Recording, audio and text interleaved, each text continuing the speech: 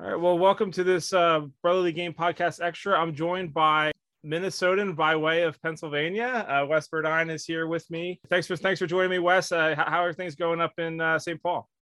Yeah, well, it sounds like it's certainly warmer where you guys are than we are. We're still stuck in winter, and we're about a week and a half away from our home opener. But we're starting on the road, at least in sunny Pennsylvania. Great. And I'm curious, a little bit, just a little background on you. You're from Pennsylvania and you live in Minnesota. How did you get from here to where you are now?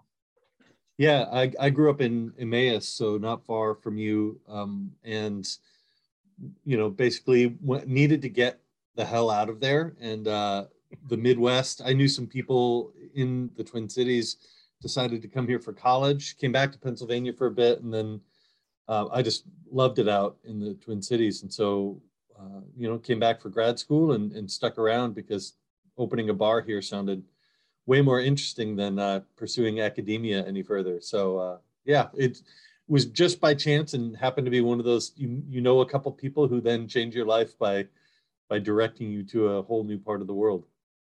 And, having the roots that you have, is there anything extra special about this fixture between these two teams, like your hometown team and the team you support now? Yeah, I mean, obviously, I moved away from Pennsylvania in the year 2000, so Philadelphia Union weren't even close to being a germ at that point. But I grew up basically hating all the Philadelphia teams in other sports. Like, just couldn't stand the Eagles. I was a Dodgers fan growing up because my family's from LA, and just didn't, Philadelphia. We all know the Philadelphia fan cliches, and I definitely embraced those.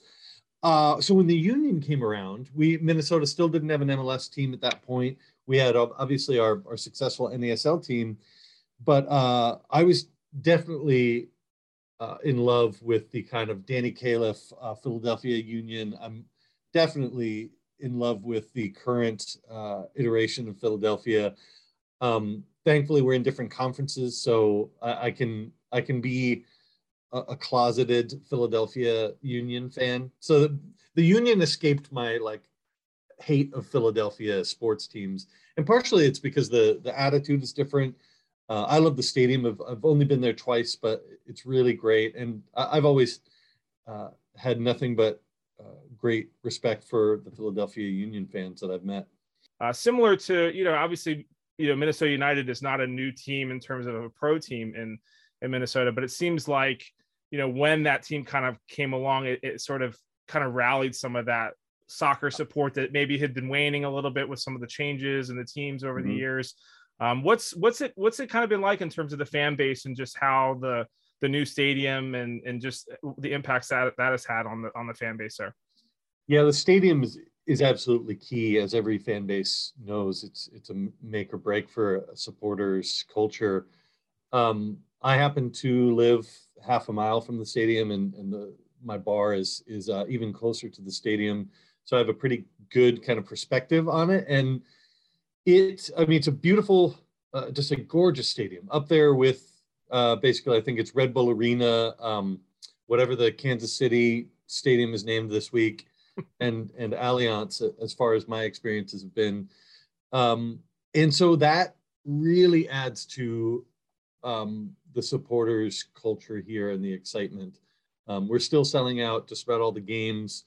And so, I think that the team also happens to play pretty decent soccer. They're not swashbuckling by any means, but we get some good results at home and we get to sing Wonderwall. So I think that that there's been a decent amount of success on that end. And you have an existing, because it pre-exists MLS, you have an existing structure of really organized supporters groups that are, it's very hard for you look at Charlotte and all these other places that have good supporters, but they don't have the kind of institutional structure of even what is the legal structure of these supporters groups and things like that. So the Dark Clouds in particular here are the oldest supporters group, and they have they're so good at running things in terms of just getting merch out there and putting together volunteer events and things like that. That makes for a really vibrant supporters culture here.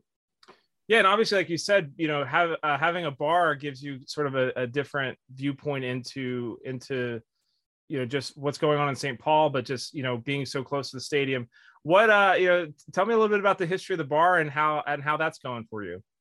Yeah, so I own a bar called the Black Heart of St. Paul. I took it over in 2018 when I decided to not go try to teach college English, and it is the oldest gay bar in St. Paul. And so what happened was we took this existing concept and we added soccer on top of it. We didn't want to drive out. We didn't want to kill off what this place was. Mm-hmm. And we wanted to kind of help rejuvenate it.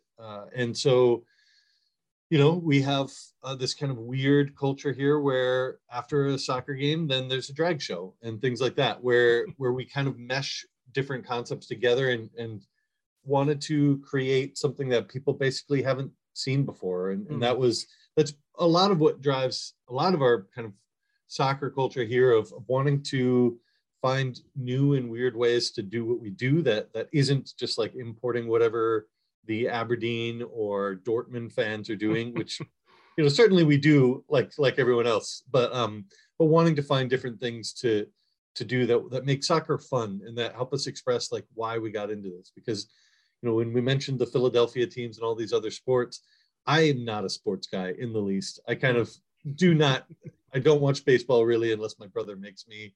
I don't watch football.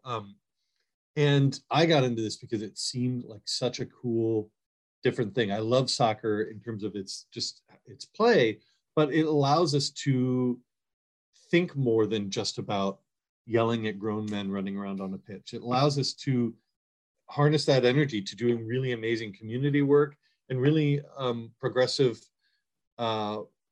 advocacy of fighting for inclusion and fighting for immigrant rights, which are at the heart of these soccer players and soccer culture. So to me, it all kind of comes together there. And that to me is what I really love about the soccer culture here, is that there's an embrace of, this isn't just about 90 minutes yelling at grown men. It's about building something that is really that matters.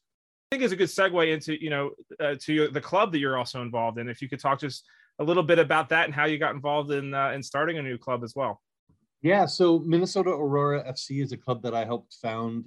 It is a women's soccer team. We're playing in the brand new USLW league, so it's not a professional league. It's what's called pre-professional. People who know the NPSL and WPSL. There's lots of different ways that we've already seen this on the soccer landscape.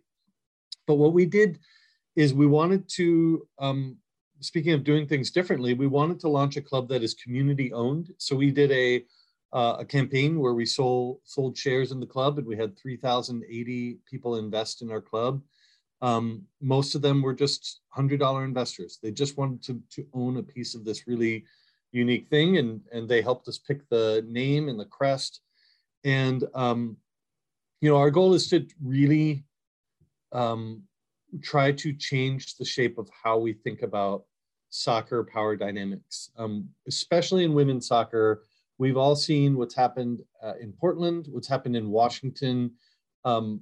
It's offensive to our consciences, and there needs to be ways in which we invert and shift the power structure where these clubs are the toys of rich men, and sometimes they're the toys of rich women. Every once in a while we're inclusive, but there's no, we treat it, or we allow them to treat it as, this is my thing, you are a consumer of our product. Now, everyone who's involved with soccer, who goes to a supporter section or something like that, knows that we're not there just because we want to watch soccer. Like, I could stay at home, I could watch Tottenham, or do something more productive than watch Tottenham. But, I could do that at home. I'm here because I have a stake in this team. I believe in it. I live and die by this.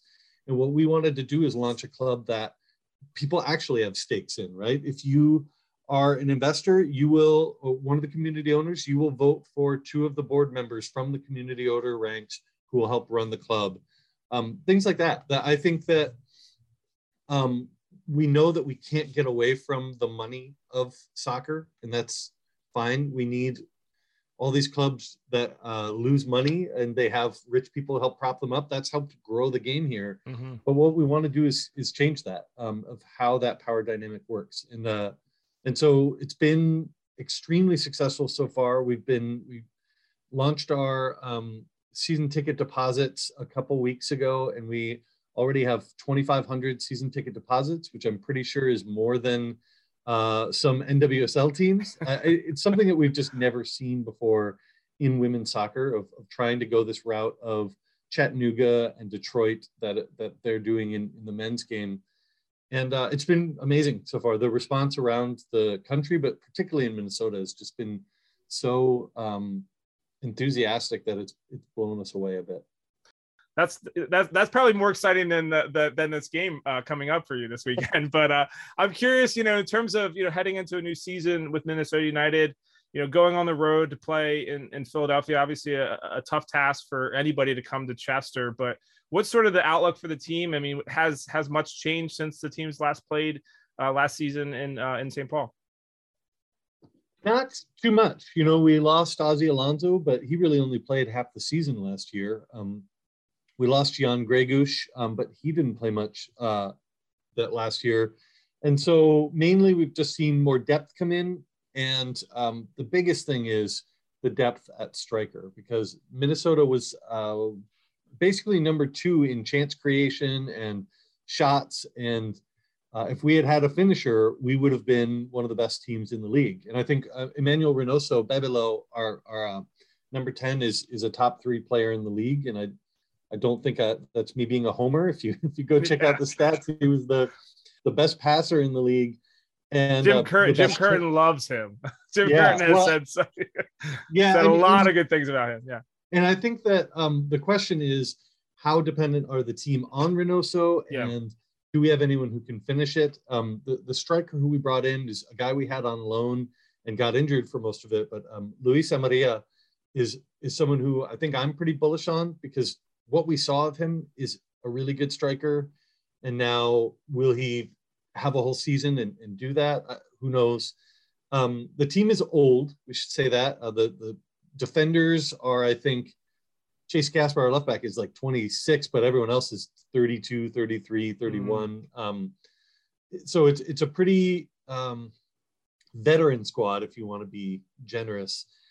And I think this game is really interesting in that, like most teams going into the preseason or going into the first game, it's not quite set. Are they going to be fit? Can they survive the first few games while they get their legs under them? Yeah. Philadelphia, you guys know your team so well, but it's a team that we've traditionally had really great games with. I think some of the best games I've ever watched Minnesota have been Philadelphia. It was the 3-2 loss in 2019, I think. Was that the Trust Eagle? I think the details, I know is it was one of our best games of the season and we still lost it. And then last year we had the 3-2 win for us. Again, just fantastic games to watch. That was probably one of the more exciting games for the Union. I mean, obviously they lost the game, and it was frustrating because of, they had a lead and they couldn't hold it. But I mean, it really was back and forth play, and the stadium was full. It was loud. It was just, that was one I definitely wish I could have been there for. Yeah. So in terms of what to expect from Minnesota, I think that I'm more bullish on them than I think the realtors at MLSsoccer.com are, because I see the first 11 is really good for this team. Now, Adrian Heath doesn't really make teams better. He's not a bad coach, but he doesn't make them click more than they do. And we don't have a lot of depth. And so the question there is, will they end up falling a bit or not getting themselves together like they started last season with a 4-game losing streak? That's a real question. But I think the main thing is you can look out for Emmanuel Reynoso, Franco Fragapane, not a good human being, but he's a very good soccer player. He plays on our left.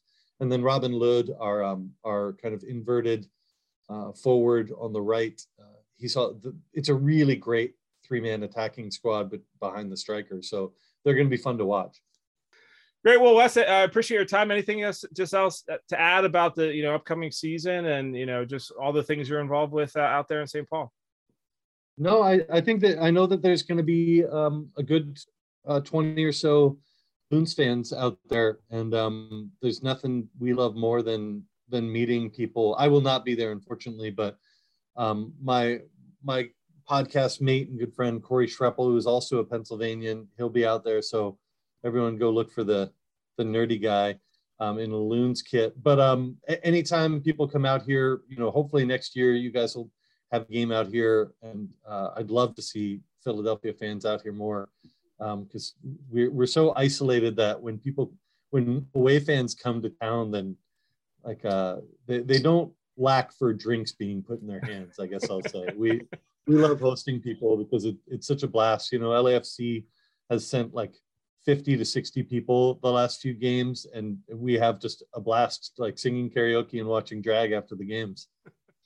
Yeah, Minneapolis, St. Paul is not hard to get to. There's direct flights here from the Philadelphia area that are generally not very expensive. So, my mom is from near Sioux Falls. So, the Twin Cities were the big cities for her growing up. And so, her best friend still lives in St. Paul. So, we try to get out there. And I like I said, similar sort of thing. Like I've never actually lived out that way, but, it's hard not to have an appreciation for the team, for Minnesota United, and for this new club you're starting, and just to just generally to admire. I'm a big Mary Tyler Moore fan as well. Just to admire the just the culture and just the all the things that those cities have to offer there in the Midwest. Well, thanks so much. Yeah, please, all your listeners, come visit us, and we'll buy you drinks. All right. Well, thanks so much, Wes. I appreciate your time. Yeah, take care.